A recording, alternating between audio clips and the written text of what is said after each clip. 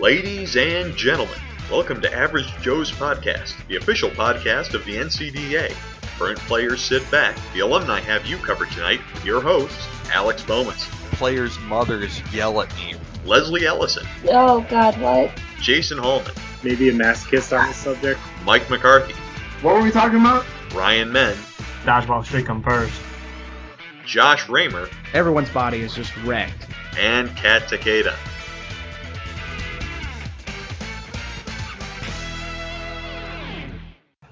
Welcome, ladies and gentlemen, to the fourth edition of the NCDA Alumni Podcast. My name is Josh Raymer, founder and former captain of WKU Dodgeball. Alex Bowmans, founder of MSU's dodgeball team. Leslie Ellison, number 21 inches, first girl for Kent State University. Jason Hallman, number 65 for Kent. Mike McCarthy, number 55 from Central Michigan. Ryan Menn, number 3, former captain, Kent State University. All right, guys, we're talking Nationals 2013 this episode. This is our Nationals recap podcast. So we're going to get it started with favorite moment from the weekend. And this can be on the court, off the court. Leslie, not for you off the court, because I know it was dodgeball after dark for you most of the weekend. So let's keep that to a minimum. But Ryan, why don't you get us started with your favorite moment from the weekend? All right, my favorite moment was probably the Ohio State versus University of Kentucky game. I think it was probably the best game all weekend, in my opinion. It was just so intense to watch Ohio State go up on the hugely favorite Wildcats and almost sneak away with the win in the overtime. But they kind of, no offense, but they kind of sucked in the overtime. Well, do you think that had something to do with the home crowd for UK? Definitely. I think immediately once UK started having their big comeback in the second half, the crowd was just getting into it. I mean, you can see Wes Hopkins, he started to go off, and then every throw he was making, the crowd was just going nuts. It was an unbelievable game. Probably one of the best games the entire weekend, if not the best. I just wish that we weren't reffing another match so that we could have watched that. Yeah, seriously. Yeah, I got to see a little bit of it, and what surprised me the most was that Ohio State really looked like crap on Saturday. Exactly. I didn't give them a sniff against UK, and then when someone came over and said they were up 2-0 at halftime, my jaw about hit the floor. I think everybody's did. Like, when we were watching the scoreboard from the Saginaw, Michigan versus Michigan State game, like, Jason and I know we kind of, like, looked around and were like, who the hell's winning right now? Because people are screaming, and we found out that, you know, Kentucky was losing, and we're like, what? Like, I was completely stunned, and then I wanted to be like, well, let's hurry this game up so we can go watch that, because it was just so out of left field that we're like, oh my God, we need to get over there, like, right now. Yeah, I didn't get to watch much of it, but it sounds like UK kind of turned it on in the second half, and like you said, Ryan, I think you told me that West kind of turned into a killing machine there near the end of the game. Yeah, Zach Brown let him out of his cage. Yeah. But he unleashed the Kraken. I think that game, though, took it out of him. Zach told me that, I said, you guys played great this weekend. I think Grand Valley was just the better team on Sunday. And he said, honestly, after that Ohio State game, we just had nothing left in the tank. We were drained emotionally. And you can see why. I mean, coming back from a 2-0 deficit in college dodgeball in one half is tough. Yeah, especially how the game is played now. Mm-hmm. And especially between, two teams who can really catch. I mean, you'll see quicker games with teams that have no arms because you'll score quicker points. But, I think that was probably game of the weekend in my opinion as well. Mike, what about you? Favorite moment? Well, like we said before, my favorite moment was, I'm sure everybody's favorite moment, was me getting blasted in the face. It knocks your head off. It was kind of like disturbing. Oh, it was a very, very clean shot. I mean, most people think when you get hit in the face, it's not your favorite moment ever, but I was excited just to get hit in the face again, just to be able to do it. So didn't you also get hit in the junk? Yeah, I got 2 headshots, just different locations. Did anyone hear a bigger round of applause than when Mike got hit in the head this at Nationals? That's what I was just going to say. That I think there was more applause when Mike got hit than during that UK Ohio State game. I think we have to ask the question, has Mike replaced Jason Stein as the most hated player in the NCDA? Oh, I think it's the complete opposite. We're not even going there. I do too. No, I think you're too lovable to hate. I hope so. That's what I'm shooting for. Next year when this happens, just yell, "Are you not entertained?" I screamed that during the girls' game because it was getting so slow, and I don't think anybody heard that because I was trying to get anybody to ramp that game up. Thanks for at least, pulling shot clock on both sides, guys. That was the worst part, was I was trying to get everybody pumped up like 20 seconds before I went and got hit in the face. And then, you know what I mean, getting pumped up, like, let's go, you guys are too quiet, run up there, boom, hit in the face. And then everybody just went nuts. I don't think I've ever heard or seen a louder applause in a game than when I got hit in the face. So How many times have you go back and watch that now? I've watched it quite a few times. I've shown a ton of people, so everybody that knows me knows I love dodgeball, and all I talk about is dodgeball. So when I show them that video, they love it. They're like, that's what you get. Exactly. All right, Jason, favorite moment from the weekend? Favorite moment from the weekend? I didn't really have one. Okay. Wow. Biggest surprise of the weekend? Something that stood out from this weekend, or Nationals weekend for you? Other than the OSU game, not much. It kind of rolled exactly as I said, with GV winning it all eventually. Just they beat UK one round earlier. Well, you're a barrel of laughs. What about you, Leslie? I'd have to say the first 30 seconds of the all-girls game, for obvious reasons, but other than having Boomis come up to me after getting out and going, God, somebody's being a little bitch in the all-girls game. Second favorite moment. Said that. Yes, you did. You looked at me after I smashed Layla in the face, and then I got out because I got bopped in the butt, and you said, somebody's being a little bitch on the court in the all-girls game, and I'm like, well, what do you want from me? I have a lot of frustration I need to get out right now, but Jason, overall, I think she's talking about you. you have no idea. Anyway, but I have to say, for me, like, the biggest moment was at the end of the Grand Valley versus Michigan game, in which the captain of Grand Valley, stopped the game and told the captain of MSU, get your seniors out there. And then to see one of the Grand Valley guys lob a ball just to be able to get Sam back in. For me, I almost started crying because You I'm did like, start crying. Dude, it was an emotional moment for you. I had to say, I definitely got choked up when that happened. Yeah, I mean, it was such a sweet moment. Because, not only, everybody wants to think that, college dodgeball players only go for, face shots or all out for blood, but to see, a moment of amazing sportsmanship, and then to see Sam just kind of choke up a little bit because he wasn't going to be going out, and then they just lob a ball to get him back in so that he could play the last 2 minutes of him being in college dodgeball. Well, that's not the point. The point is that they got out there, and it was such a touching moment that I'm like, oh my god, this league is amazing, and just kudos for good sportsmanship all around. Now, yeah. Did anyone notice that there was, I felt like, a lot more love in the air at this Nationals than maybe previous years? I don't feel like there was a lot of bad blood. It depends on the match. Mm-hmm. The MSU versus Saginaw Valley game, there was a lot of very intense words, not just between the teams, but teams to the refs, and I absolutely refuse to ref another one of those kind of matches again. I have to say, though, reffing the Michigan State SVSU match, it was quieter than what it's normally at. Until the end of the match, and they start screaming at Jason and I. Well, they always scream, regardless. But I had to say, from what their normal screaming is, it was toned down a lot, actually. Well, Mike, a good chunk of that was that I wasn't there. Yeah, right. I've reffed their games before and just had them literally just chewing me out on the court. And that sounds disgusting. I want to, God.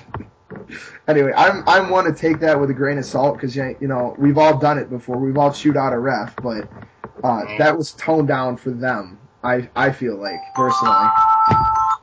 What the hell was that? All right. Mike, is that a booty call? That's one of his female my- customers. It's my mom, guys. Oh man, Mike, way to ruin that joke. Yeah, I think, is there a single team that Sac Valley really has good relations with, during a match? I don't think they do. Their team of followers, their team of rabid fans that will cuss out and yell at refs after a match and make you go, well, why the hell did I bother spending my gas money and my time coming down here for a weekend just to get bitched out by a bunch of parents when I came down here to help out the league as a whole and volunteered to do this without, I mean, I could have stayed, that Friday and gotten more money one day of working than we got all weekend as refs, you know what I mean? And that was just bad form. Yeah, it really kind of, it weirds me out a little bit when teams bring like a good number of fans to tournaments that are like way far away. Like for Sac Valley to Lexington, that's what, 7 hours? Was. Yeah, so it's kind of weird, right? I mean, I know that we like having fans, but is it a little abnormal for college dodgeball teams to bring that many people 7 or 8 hours to a tournament? Well, they had a party bus, so I mean, it's not like you had these people driving and spent, they certainly spent some cash, but I guess just that's 9-hour trip down, 9-hour trip back, or whatever it is. Yeah. All right, Boma's favorite moment. Well, looking at it from a longer term perspective, any moment where older teams were helping newer teams out, instructing them on basic fundamentals, or just any moment where there was camaraderie going on throughout the weekend is always nice because it shows the league is developing and looks to be strong going forward. But there's one particular moment this is a recurring theme here, that Kentucky-Ohio State game. It's been said about how loud that was, and I can tell you exactly how loud it was. Obviously, everyone was keeping an eye on the scoreboard once they found out who was up 2-0 at the half. And as Kentucky was making their comeback to force overtime, the crowd was obviously getting very much into the game. In fact, they were getting so into it and yelling so loudly that they caused a shot clock violation on the Western Kentucky versus Kent State game 2 courts over. It was that loud that the teams couldn't hear their own teammates 5-10 feet away from them. That, to me, is one of the best moments that I've seen from an officiating standpoint, where you can see the environment as it's going on and just feed off that. Everyone's feeding off that energy, throughout the facility, and just listening to everyone get into the game to that extent was incredible for me to watch. And it shows just how far these games can turn into productions, and I really enjoy that aspect. Yeah, and I think that shows you how viable dodgeball is as a consumer product as well. People are willing to watch these games and get really into them. It's not something that is a hard sport to follow or is a dull sport to follow. It's very exciting. As far as my favorite moment from Nationals, I actually have 2. The first of which is, I guess you can call me a bit of a homer here, but watching Western exact revenge over Ohio State, which, looking back now, we've been talking about their game against UK is a much more impressive win when you consider what happened on Sunday, but especially considering the last time these two teams met was at the University of Kentucky and in that same gym, and the game went about 5 extra minutes. And no one really knew on the court. We didn't have the scoreboards working. And in the extra time, Ohio State was able to eliminate Western and pick up the win because they had extra time when it should have just gone to overtime tied. So to see them kind of settle that matter on the court this time around was really great. First win for over Ohio State in Western history. So. Oh, wow. Yeah, I mean, it was big. We got 2 big wins this season, the one over Sac Valley at the Beast tournament, and then the one over Ohio State at Nationals was also awesome. But the other moment actually happened after Nationals, and if you've been kind of on the NCDA Facebook, or if you were in the broadcasting thread, you know that one of the cameras I brought from Western's Technology Resource Center was completely demolished this weekend or at Nationals, and I ended up having to pay for that out of pocket, and the NCDA really stepped up this week and last, donated $530, and the total cost ended up being $598. So with a $100 donation still to come from the University of Kentucky, I ended up not having to pay a single penny out of my pocket to cover that. So that right there was just like one of those moments that kind of restored your faith in humanity a little bit, that a lot of people that I didn't even really know that well were donating money. So my hat's off to you, NCDA. That was really very touching. It was awesome. You're welcome. I'll take full credit.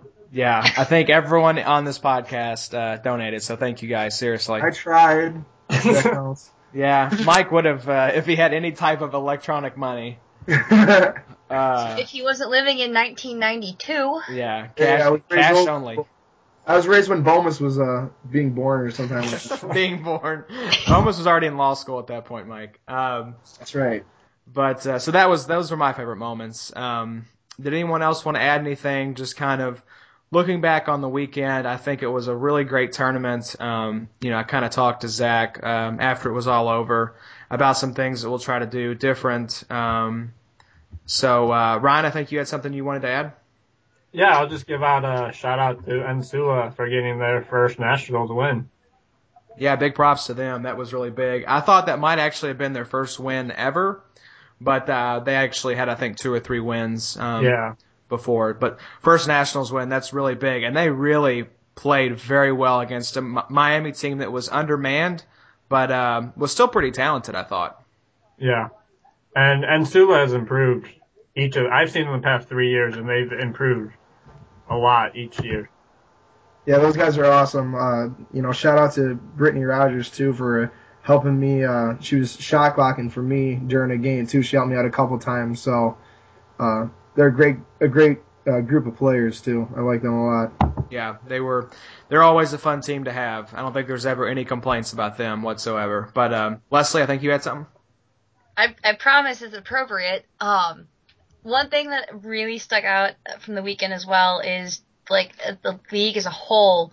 Not only do you have the students that are still in college that come together at the hotels and kind of bond with each other and talk to the other teams and then talk with the other teams, like, off the court. And, you get some people that look, at the alumni when, you have the one-on-one showdown versus OSU and what was it?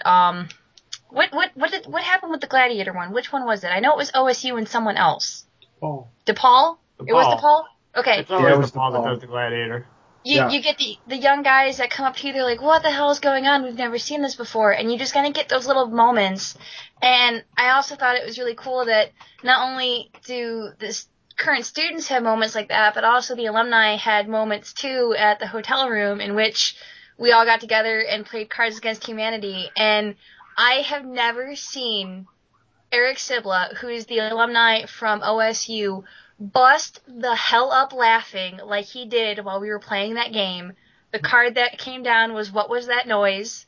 and the card that I threw down was "Am I Having a Stroke?" And to just have, have him crack up laughing and have that kind of moment in which 6 people, all from completely different teams, graduated at different times, graduated from different parts of the country, just came together and had a fantastic dodgeball-filled weekend. I mean, it was great, and it's just awesome to have that transgress not only from being current students, but also to former students, I would like to point out that was like a 5-beer minimum night. Yeah, so there was a little bit of lubrication for that laughter. I have to say, I hung out with DePaul for the first time ever. Ryan was there with me as well. We're rolling 3 deep. Yeah, we were all like 6 deep. Thank God we took 2 cars. Yeah. But those guys are seriously awesome. I'd never been able to. I never got a chance to play them, and I never got a chance to hang out with them. But seriously, every single one of those guys, I am definitely going to the Mayday Dodgeball tournament coming up in a couple weeks because those guys are awesome. Anyway. One very nice thing I heard with Ensula and actually about Saginaw. I was talking to Brittany, and she might have been talking to Spencer, I'm not sure. But I did hear Saginaw may try and help Fun and Sula to make another trip somewhere during this next school year, instead of besides nationals, so they can go to another tournament. Wow, That'd be awesome. that's pretty neat. Yeah, so that'd be really cool if Saginaw can help them out. I was gonna say, I know Saginaw gets a lot of funding, so And that's what they were talking about. Since they get all this funding, they can probably swing it somehow. that'd be amazing if they could do that. I'm done saying nice things about Saginaw, though. Yeah. So did anyone else want to jump in and add anything before we moved on to the All Nationals team? I found out that I'm not the oldest person associated with the NCDA, which was A, shocking, and B, kind of a relief. That's because Saginaw or Ohio State had like a 33-year-old guy last year. No, I'm not talking them. GSU Really? apparently had some guy in their 30s. Wow. Oh, was it? Well, Grant, I think Ohio State had somebody too. How old are you anyways? How old is Dirt? Easy there, debit card. All right. I'm actually only 27. I know it's a sliding scale, especially when you got people who are 18, 19 years old playing this game. But no, it's not. I haven't hit 40 yet. Yeah, and we'll see if I can't get there soon enough. Well, congratulations on not being the oldest fart at the tournament, Bomas. We're all very, very happy for you. I'll take my silver medal and run. Let's move on to the 2013 All Nationals team, as voted on by the captains of the league. You can read it on the NCDA website. We won't go over everything. We won't read everyone's name, but we'll kind of talk about guys. If you can look at the list here, people from your school, maybe that you want to mention, if you thought that maybe there was someone else that was deserving to make the team. And I'll get started. The representatives for WKU on the first and second team were Felix Peroni and Alex Big Bird Sorrells, captain and alternate captain there. So very deserving. Felix's shoulder popped out during the, I believe, Saginaw WKU game on Saturday. So everyone got to enjoy that if they hadn't seen it already. So they both played great, very deserving. So who else? Talk about some people from your team that made it. I think Troy Dixon from DePaul should have been first team, for one. Mm-hmm. He got voted on the second team. And then for Kent, there's Dan and Camden, who both got voted for the first team. Mm-hmm. And the only other player that, no offense to it, Josh Sayer from Kent. I don't know how close he was to getting second team, but he played pretty amazing all weekend. Yeah. Wait, did Josh not get voted on? I'm trying to find the thingy and I can't. No, he didn't get it. He definitely is very much deserving of it, but maybe. That actually has me kind of pissed because after watching from when I could, while we were reffing the MSU versus Saginaw Valley and like turning around to watch what they were doing with, I believe it was Western Kentucky, like he brought his A game the second day and it was fantastic from what we could watch. And thank you for the link. I'm trying to help you find the thingy, Leslie. Yeah, Thank you. There's the thingy. Use a magnifying glass. I know Josh, he pretty much won 1 point against UWP for Kent and also against WKU. He pretty much took out a bunch of guys in both those points and just really got Kent the point. All right, Bomas, do you know some of the guys, I'm sure, from Michigan State that made it? I know Van Erman and Hiller got onto the first team there, and Childs and Miller made second team. I really was focused more on just making sure the games ran smoothly than paying attention to any particular player. So I don't know that I can comment all that effectively on who's deserving of what honors. I'm guessing that Hiller and Van Erman are there just by being able to lead their traveling MASH unit to the championship game more than anything else. But that's just a guess on my part. It was well deserved from Michigan State. I reffed more than 2 of their games, I believe. I did 2 or 3 of their games, and every single person that got voted, Hiller, Van Erman, Ian, and then Miller and Acton all definitely deserved those votes because they played great and they really carried that team to the finals. And with that leadership that Hiller gives, he did a great job, all of them. And I will say this kind of surprised me a little bit. UK only receiving 2 All-Stars. Wes Hopkins made the first team, and Zach Ross, who I believe was number 20, he had the awesome headshot, was second team. And I guess just as a team that was kind of a favorite to win it all there, to only have 2 All-Stars is kind of surprising. But, yeah. I'm glad to see Martrice Pennington from Ensula got voted for the first team. Absolutely. He was my surprise player of the tournament. Looked absolutely fantastic. Was the leader of that Ensula team, and I think had a lot of teams kind of buzzing about how he was playing. So, Jason, why don't you jump in here? I have to agree with Bomas. Mainly, I was reffing. I wasn't really paying attention. But I do have to point out, and I'm very glad that he got up there, Tripp, the captain from GV. Just for sportsmanship, how he led his team, how he conducted himself and his team on the court. I really do feel like that was a very good thing that he's up there at least. Yes, a very deserving MVP, and I think we would all agree pretty much a unanimous choice for most valuable player of the tournament. Yep. Agreed. So, let's see here. I was surprised. I guess this isn't like the All-Star games where every team has to have players voted in, because there are certainly teams that didn't make the cut. I don't see anyone from Miami or Penn on here. No.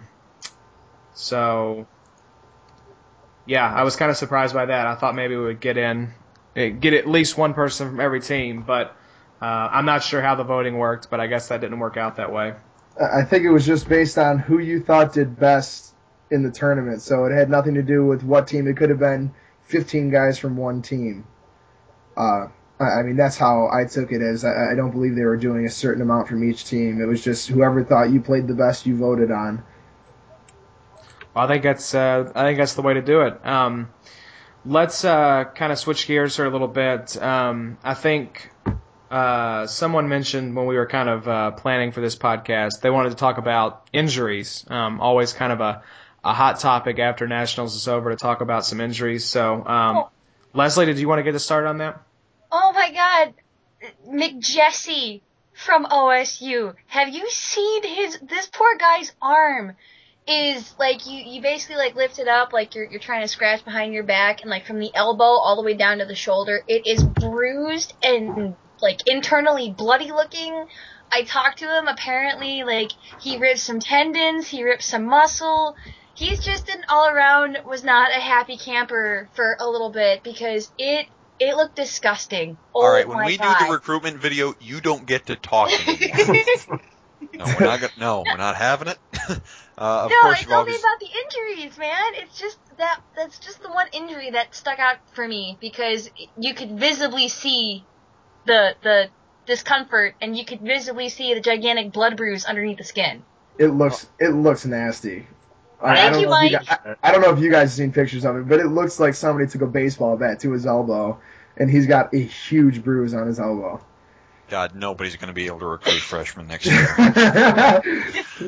Now, of course, you've always got Felix Peroni's shoulder that's hanging by a thread. I got to see that for the first time, and that was something you typically don't see outside of war movies, where you just slam the shoulder back in. I hope he manages to heal that one up or do whatever needs to be done before he hits 35 and it's aching all the time. But are you talking about Felix Bowman? Yeah, I saw that for the first time this tournament. Raymer, you said that happens all the time. It happened more than once. Yeah, it happens every game, pretty much. Seriously, that's so sick. I just remember like looking over while you were doing the commentary for one of the WKU matches, and all of a sudden boom, there goes the shoulder. And I just remember looking at you going, what did he just do? Is that normal? And you're like, oh yeah, it happens all the time. No big deal.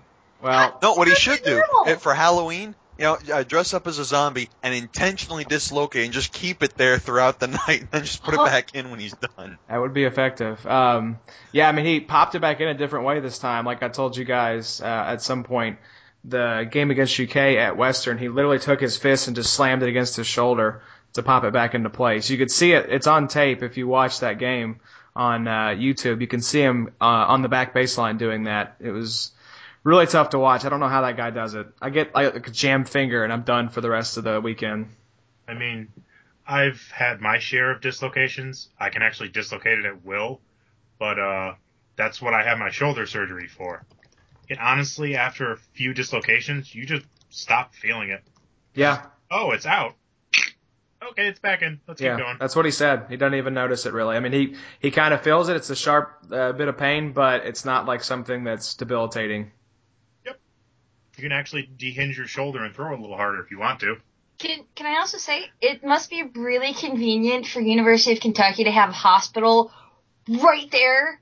Yeah. For them for Zach Brown after he mucked up his fingers. I don't even know what he did. He just walks over, comes back, and we're like, dude, we thought you like busted your hand up. He's like, oh no, they bandaged us up. It's okay. I'm back to playing. And I'm like, where did you go for this mythical hospital visit? Or did you just go to the small rinky-dink clinic and have them just slap some tape on it or something? But kudos to UK for having a hospital right there in case we had another head injury like, that picture from years ago that we talked about in the last podcast. Yeah. Well, we had there was a pretty nasty concussion that we had. Really? Yep. Yeah, during the Kent miscellaneous game. What happened? Kent, it was off the rush. Aaron Riffle just slammed this kid in the face, and actually he got hit again in the face. Wait, and Riffle did or he hit the kid? After taking these 2 face shots, this kid was done. He sat down and he almost puked right on the court. Oh, jeez. Awesome. That's God rough. damn it, Riffle. I think it doesn't really compare though to the freaking broken leg, like the Kevin Ware style broken leg we had at Nationals at WKU. So I never got a chance to see that. Didn't that happen to a player from Louisville though? yeah, it did. Yeah, it did. One of the most fluke injuries ever. I mean, guy was backpedaling, was up in midair, caught a ball and came down, and all the weight went on his heel, and it just shot a charge right up his leg and just shattered the bone. And I'm pretty sure it was sticking out.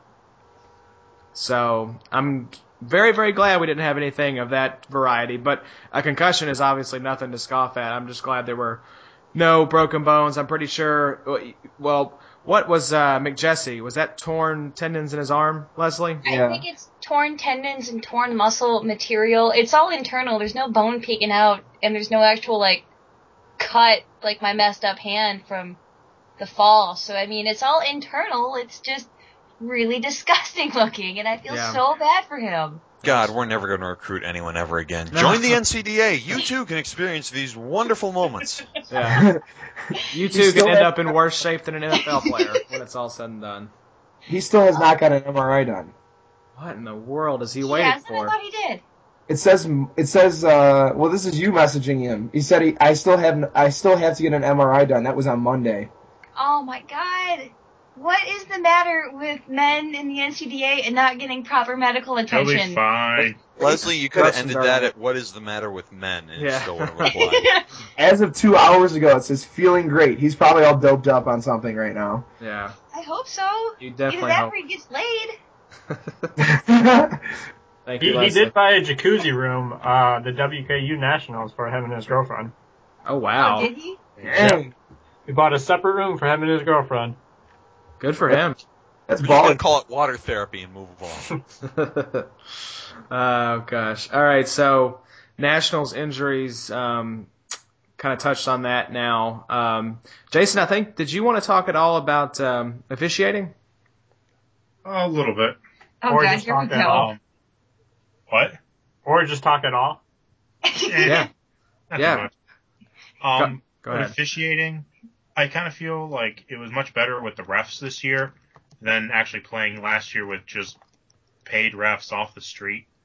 Feels like a lot of the teams appreciated the fact that they actually had people there that knew the game, knew the calls, could hear more than they actually saw and still make judgments on most of those calls. As for most of the shot clock violations, I feel you guys just weren't yelling loud enough. That might just be me with my giant booming voice. Well, most of the time they had the benches getting in on the yelling, so.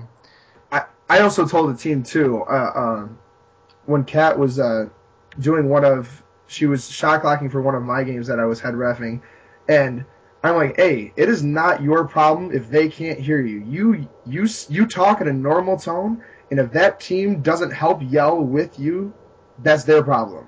Yeah. Right? They need to be heads up counting with you as you say 11, 12, 13, 14, or 6, 7, 8, 9. They need to be counting with the shot clock, so that they can project, because by the end of the tournament, all of our voices were gone. Or at least mine was. I know that for sure. And in a loud game, you're not going to hear someone talking normally. Even trying to yell on the sidelines, sometimes you won't hear those people during games like UK Ohio State. I mean, there was no way. You could have had a megaphone and you probably wouldn't have been able to be heard. But from what Boma said, we technically don't even have to count. At 10, all we got to do is put our arm up and wave. Mm-hmm. Exactly, just like a delay of game call in football. The back judge he doesn't yell at the team to snap the ball. He just keeps raising his arm, and that should be the signal for everyone. You got to get going. I'm glad you pointed out, Jason. If you didn't, I was going to. And next year, that's what I'm going to do. I'll certainly warn teams in advance, but there's no reason that the volunteer officials should be yelling themselves hoarse if they don't have to. I mean, I usually change my voice just naturally because I went through speech therapy as a kid.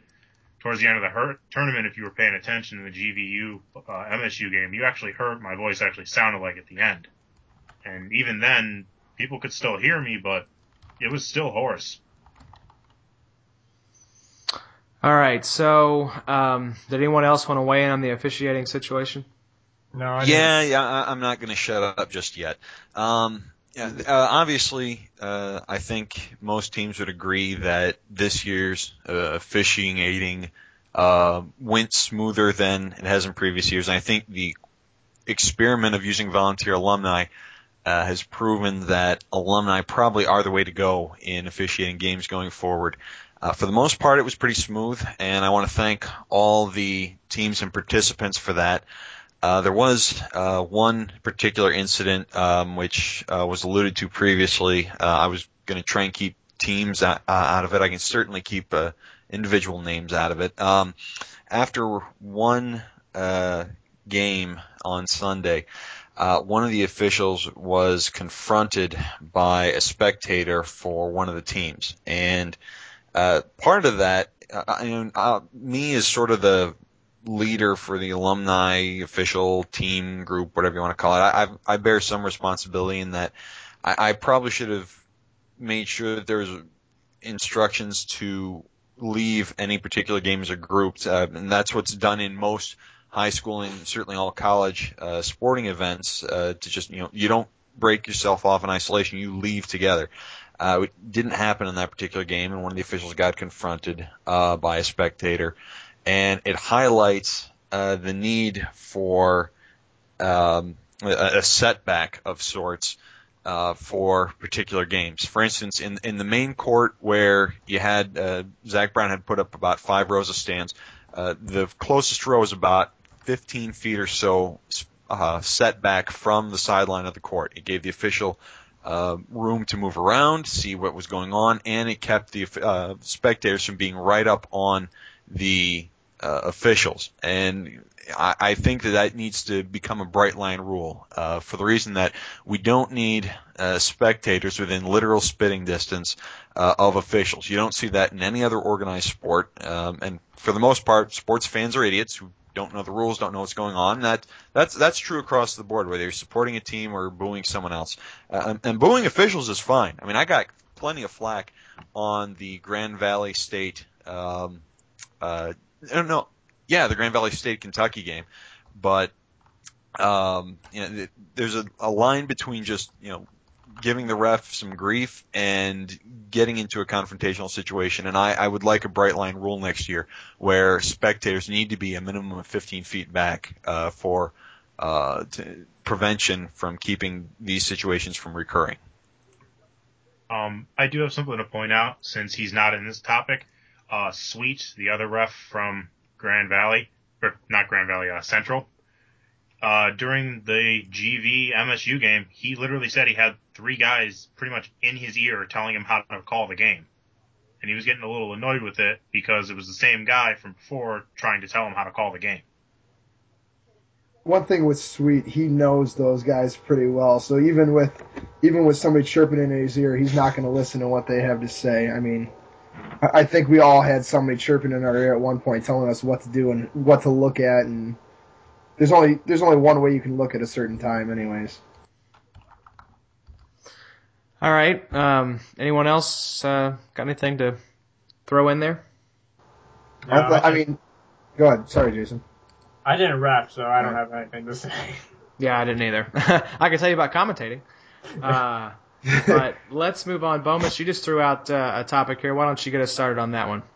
Well, there were plenty of teams who did fairly well this weekend, both by objective and relative standards. I was just wondering what your guys' input was on who you think was the overachieving team for the weekend. I'll go first with this. Michigan State definitely was the one for me. I know they're always a strong team year in and year out, but I honestly didn't even have them really in my top 5 or 6 going into nationals as a potential champion. So, hats off to them for making it to the championship game.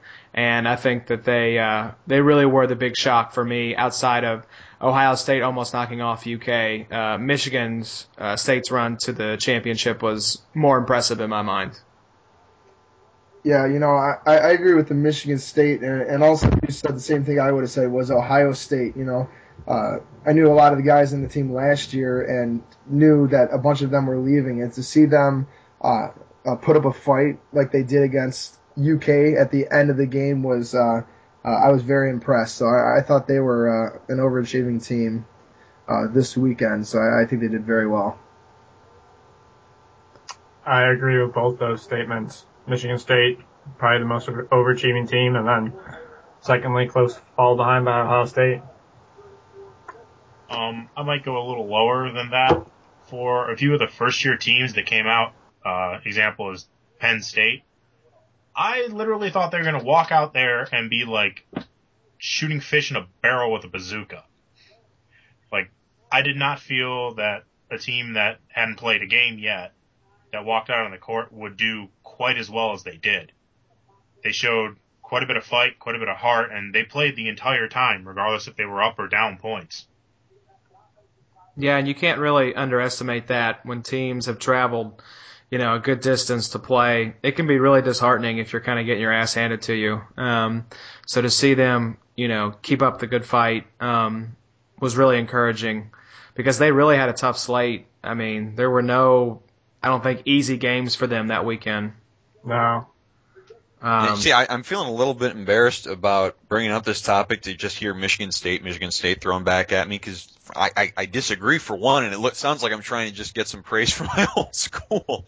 The team would have gone with would have been Wisconsin Platteville, and I say that because I've been around long enough to have seen teams progress or regress over a number of years, and if you can think far enough back, Josh, to when you were playing back, versus Grand Valley at the tournament in Grand Valley, yeah, they were getting blown out something awful. Yeah, they were.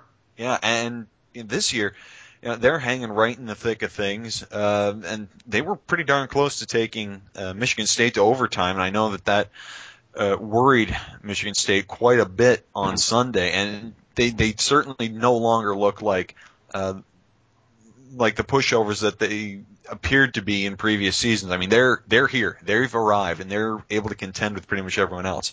And the other thing that I do like, though, is that I really couldn't peg a team that underachieved this weekend. And I looked at I actually did some show prep. I looked at the scores for the tournament.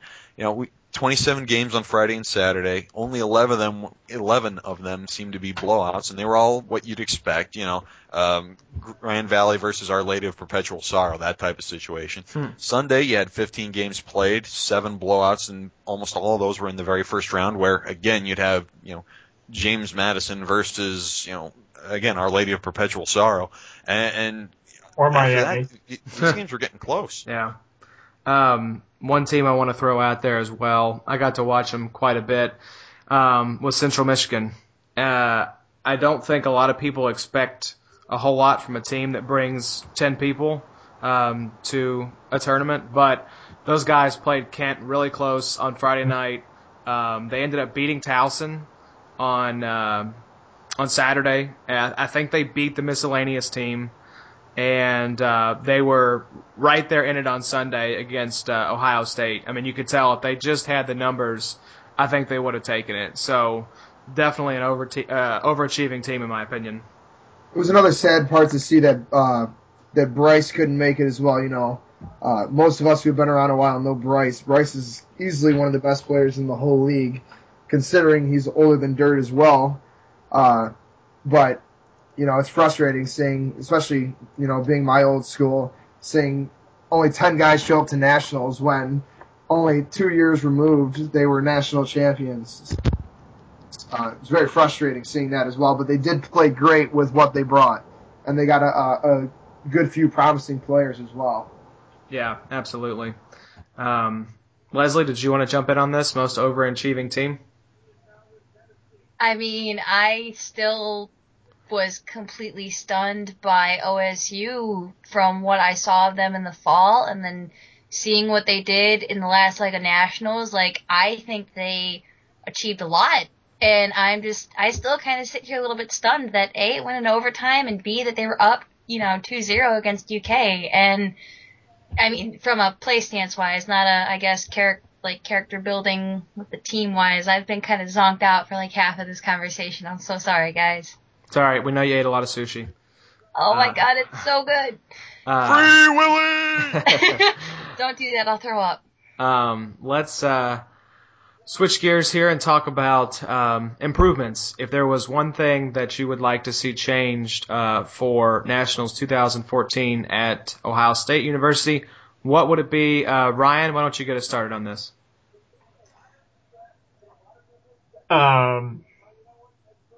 I don't know. I'm trying to think of.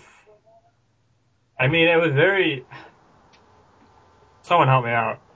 Sorry, I didn't mean to put you on the spot there. I'll throw something out there because I talked to Zach about this. A lunch option on Saturday absolutely has to be something that is worked into Ohio State's plan. I think Western had it down the best when Felix got the meal passes for everyone to go eat at the food court there in Duck on campus. So, because I mean, literally, I think most of the alumni probably had a candy bar and a bag of chips for lunch on Saturday. And a hoarse throat and begging other people to go get the McDonald's. And I had dinner on Saturday.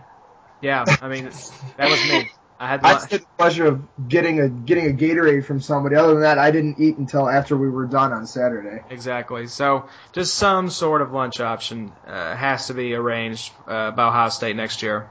Yeah, I ended up buying 30 hamburgers from McDonald's at the local shop just on the edge of campus. The lady wanted to make sure. 30? Yes, ma'am. 30 hamburgers, please. Thank you for the burger, Boomis. It was a clutch move. Yeah, some sort of either if there's a facility adjacent to the tournament facility, the tournament gym, or if you can somehow get it catered and brought in, that would be ideal. My only caution to anyone going to Columbus next year: do not park in the football stadium lot on Sunday. It is a $50 ticket, and I learned that one the hard way in 2008. Ew, yikes. All right, Leslie, did you have something? You do not know how fast you can eat a McDonald's burger until you are shot clocking, and every time there is a big pause for a shot clock violation, you attempt to wolf down a quarter of the sandwich. Almost choked a couple times. But for people going to Columbus next year. There's a couple really good places to eat. Every time I go there, I gorge myself on Noodles & Co. It is delicious. And then another good place to check out is Jenny's Ice Cream. And if you're into sushi, right next to Noodles & Co. is Diaspora. It's also freaking delicious. Oh my god. Columbus. It has everything all in one handy-dandy walking distance. See, this is nice. We're giving kind of a preview of restaurants, because I feel like that's something you should do as part of going to play somewhere, besides your own town, is go check out some local restaurants. You can eat at McDonald's literally anywhere in America. So thank you, Leslie, for those suggestions. China. Yes, exactly. So did anyone else? Oh, go ahead. If I can think of anything else, I will definitely post something about where good places to eat are. I have a couple friends that live down there. For sure. Did anyone else have any more suggestions for how to make Nationals 2014 even better? One thing. Oh, yeah, you go first, man. All right. Well, the one thing I was going to say was the same thing you said earlier, Balmus, was the court space. For the few of us who were at the last Ohio State Nationals, what is that? Me and you, Balmus? Yeah, probably. Yeah, that sounds about right. I did show up for that. There are always plenty of stories, some of which not fit to air. But, yeah, I was there. Yeah, so court space was the only thing I was worried about. This Nationals, like you said, Balmus, walking up and down the sidelines was just tough. I was jumping out of the way of players just watching. When I was reffing the MSU SVSU game, I was walking around Grand Valley players who were just standing there watching the game, so there wasn't a lot of room. No, I'll tell you how bad it was. It was so bad that on Saturday night, when I'm trying to get to sleep, it took me about 45 minutes to an hour, because just as I'm starting to drift off, I'm dreaming I'm on a court and this thing's coming at me. I react to whatever ball I think's coming that way. The twitch wakes me up. I sit up in the bed going, son of a bitch, it happened again. It's like 4 or 5 times this thing cycled through before I could actually get to sleep that night. I'm glad I'm not the only person that actually happens to. I got blasted twice this weekend. Somebody from Saginaw Valley hit me the first time I reffed them. It deflected off of the ball and hit me square in the mouth with my whistle still in my mouth. Cut my lip open. I was bleeding pretty good, too. And then later on, I'm reffing the MSU SVSU game, and all I see is Miles Shepard from SVSU wind up just to throw, and as soon as he let go of the ball, I'm like, oh, this is going to feel great. And I just had enough time to turn around and hit me square in the back of the head, but there needs to be more room is all I was saying. Especially with, Grand Valley, I got smashed in the head by a guy, and it took my hearing out for a good couple of minutes, and the poor guy looks at me, he's like, oh my god, are you okay? I didn't mean to hit you. And I'm like, what? I can't turn to my other ear. I can't hear you right now. Who was it? I got dropped by one. I don't even know. Just look back at the video of the GVSU versus Ensula, and you see me, I'm pretty sure, it's on camera of me getting hit in the ear, and just kind of, for the next 5 minutes, just rubbing the side of my head while trying to head ref this, going, I can't hear, but it's going to be okay. Yeah, from what I remember of OSU's facility, I think they call it the RPAC. It's pretty spacious, so I think all the officials will have a solid 6 to 8 feet to move back and keep themselves safe and be able to see more of the court, leading to fewer missed calls. As far as a particular improvement, scheduling I think has been worked out for the most part. I think it needs to be a priority, either keep people on the facility site and cater lunch so you don't get people going all over the place, or if there's, again, a facility right next door where you can grab lunch, it's something like what WKU did, that'd be advisable. The only other thing from that is if we're going to do recording and commentary and all that, let's try for actual manned cameras for a couple of games and see if we can get some solid B-roll footage. But that's a very minor critique. Yeah. Go ahead, Jason. I have 3 improvements to add for this. 2 of them are minor. One of them we really need to get something down with. Towards the end of the day on Sunday, that gym started getting very, very hot. So I don't know if the school has fans or something, or windows or something to crack open to get some air movement. But after 25 games have been played, it gets kind of warm in there. And then you get refs that take off their shirts and get filmed by creepy old men. Yep, that would be Leslie. It was warm. The second one, I know it's not much, but I mean, refs kind of get thirsty after a while. Our voices kind of get hoarse. Like, water bottles, something. Oh god, that'd be great. Instead of me stealing Gatorade bottles from OSU guys going, hey buddy, you hear my voice right now? Can you go get me some water pretty please? Yeah, that was definitely a problem. The third one, which I hope doesn't come up, but we've got to get some like ruling set on this. How to eject a fan correctly. Because telling a fan to leave doesn't mean they're going to leave. Oh, there's a simple way to fix that one. Stop the game for a moment. Bring over if you know what team the spectator's rooting for, you stop the clock. Bring the captains over and just calmly explain to them that they're going to be responsible for their spectators, and if they're not going to get them to vacate the premises, we're going to sit here and the game's not going to continue until that's done. And just hold your ground on it. You don't got to yell. You don't got to be mean. You just got to lay it on the line. Completely Look at you, agree always with the that. lawyer. Always the diplomat. Dick. Yeah, I think that's a pretty easy way to deal with a situation like that, and definitely an effective way as well. Yeah, good call on that one, Bomas. But if there's no other improvements, Leslie or Bomas, you mentioned the footage. We were able to tape, I think, 84% of the games from this weekend. So that was definitely an improvement over Western, which was 72%. I have no idea. I don't think any footage was taken at the Sac Valley Nationals, unless it was taken by people from Sac Valley. So our hope next year is some games. do what? Kent filmed some games. Oh, okay. So we did have some footage from that, but our goal is next year to definitely get 100%, and hopefully we'll have some camera operators who can help us kind of follow the action.